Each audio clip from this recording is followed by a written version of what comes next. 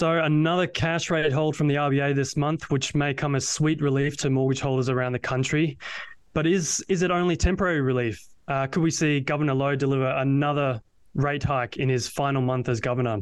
Well, let's see what Judo Bank's Chief Economic Advisor, Warren Hogan, thinks. Warren, thanks for joining us on the Savings Tip Jar. Thanks for having us on the show. Thanks for being a repeat guest and a friend of the Savings Tip Jar podcast, Warren. So just straight up, what did you make of the RBA decision just then? Look, it looks like the new government's finally having some influence on the RBA with the new board members coming from the union movement. We've now seen them explicitly push out the return to inflation by 6 months to the end of 2025. If we had known this, of course, last week, we wouldn't have forecast a cash rate increase because basically what they're saying is we're not raising rates, we're going to live with inflation for longer. That has a range of implications, not least that it's going to bring the misery to the broader community for longer. People on fixed incomes who are suffering from the cost of living pressures will experience that for longer. It's also a transfer of wealth from the broader community to the government through higher taxation and bracket creep. But putting aside all those sorts of things, the bottom line is they leave us open to them getting it wrong on the economy. Now, most central banks at this stage of the game, as we saw last week with the Fed and the ECB, some pretty serious players in our world, take out insurance. They want to make sure they get rid of this inflation. The RBA is not doing that. And of course, if the economy proves resilient, and I think a rising housing market's a pretty good sign of that, then they're going to be in a situation where inflation could get away from them next year. And they'll have no choice but to jack up rates so hard they'll put the economy into a deep, bad recession, which we didn't have to have. So it's a big, momentous day, actually. It's only been half an hour.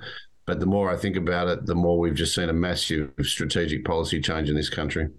So, Warren, as I touched on in the intro there, we've still got one more month left of Phil Lowe. Do you think perhaps that'll be the time for him to deliver another rate hike before new Governor Michelle comes in?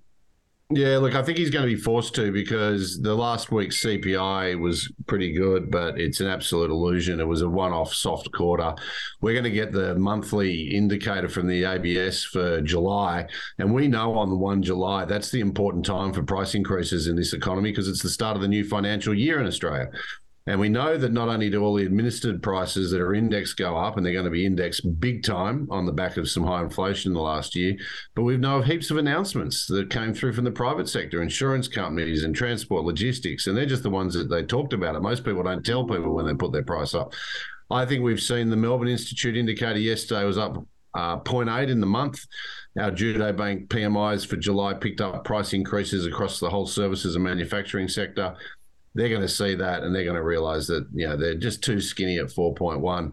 But it doesn't change what's happened today. Today, they've changed the whole game on monetary policy, in my view, on the back of what was very dovish monetary policy anyway. I mean, the Governor Lowe has just done as little as he possibly has to. He's well below what rates are in other countries overseas.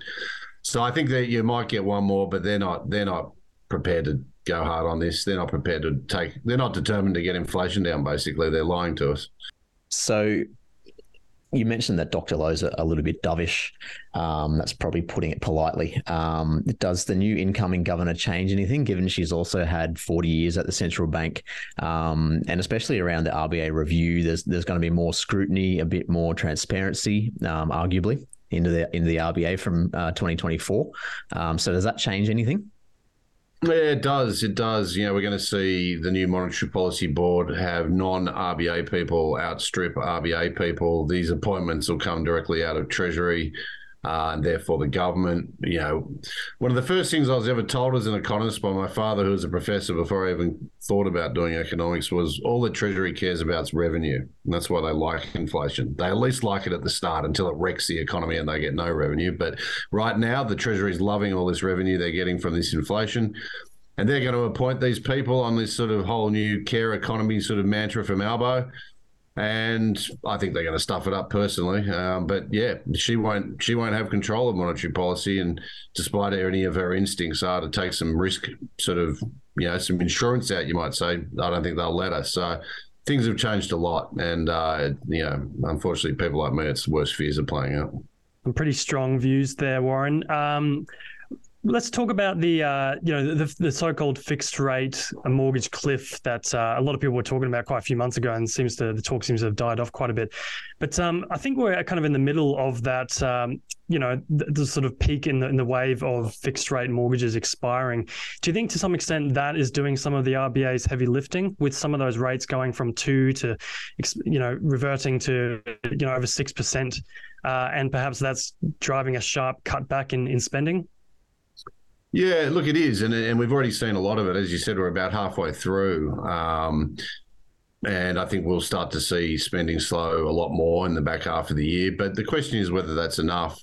But there is no doubt that we're going to have quite what you call a nominal shock. That is, interest rates have moved up so much that people's funding costs have shifted, and then they're going to have to really rethink what they're doing. And some people, I think, are having to sell their property. I mean, I think the reason listings are so high through the winter is that people are opportunistically and very smartly taking advantage of this buoyant market to reduce the risk in their own lives. We're not going to see, though, a subprime type forced selling wave or anything like that emerge on the back of this, is my strong feeling. And the simple reason is people have jobs. I think the most important piece of data in the last month was the employment numbers, which are just unbelievably strong. We've been bringing in all these people in this sort of catch-up phase of the post-pandemic immigration plans, which is great, but it's all happening in the space of 12 months. But then they're coming in and they're all getting jobs. So I don't think we're going to see a lot of distress enter the housing market. I think we're seeing a very orderly adjustment, and that's good. But is it going to, sitting behind all this is the highest inflation in 2 generations, the tightest labour market in 50 years. It just seems to me like the balance of risks is sort of skewed at the moment, but that's not the way the Reserve Bank's reading it. So the economy will slow for sure, but I don't think it's going to fall over. For sure, Warren. We'll just ask you one more thing. You mentioned immigration coming in, from now and into 2024. To what extent could that be kind of masking the numbers, making them look better than they are? So with regards to unemployment, you said that was still incredibly strong and aided by a strong uptick in employed in jobs and so on. And also GDP figures as well. What do you make of that? And are they kind of making the government look better than what they're actually achieving? Yeah, well, I mean, they certainly give us a greater chance of avoiding a technical recession, which we know is the worst fear of the Treasurer and probably the Prime Minister.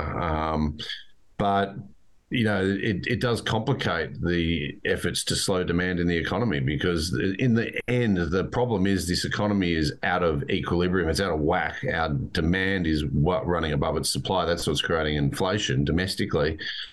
And of course, until you get that demand and supply back into some sort of balance, you're not going to get rid of the inflation. And you run the risk, of course, that the inflation deteriorates if there's some other shock down the track.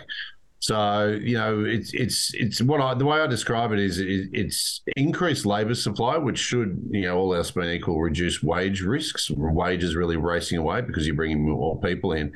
But it's no silver bullet to the problems we face. It's going to add to demand in the economy. The one thing that the RBA is probably relying on, in fact, the forecasts on Friday, which are updated, should show this, is we can get that unemployment rate up to about 4.5 without a lot of job losses, because we've just got so many people coming into the economy. But at the moment, they're coming in and they're getting jobs, which of course means they're going to be spending. So I think the real risk is that the economy just doesn't slow enough because of this. It seems to be, something the Reserve Bank isn't concerned about. Warren Hogan, thank you so much for your time on what's a very busy day for economists such as yourself. Really appreciate your insights, and cheers again for joining us on the Savings Tip Jar. Fantastic. Anytime, guys. Have a great one. Thanks, Warren. Yeah, you too.